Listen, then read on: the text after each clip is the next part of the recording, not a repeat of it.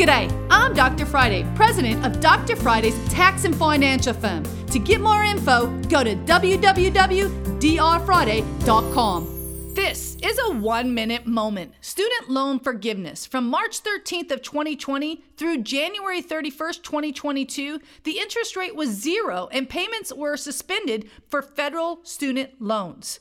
Now, that doesn't mean they are today, because as we know, they're going to be making them really active. And the important thing is they are going to basically start taking some of these back on wage garnishments. After the 1st of February, they basically were going to start looking at student loans again. So if you've got a student loan, now be the time to make some phone calls, see if there's any way that you can either settle it, suspend it, or get it refinanced. Either way, you want to deal with it.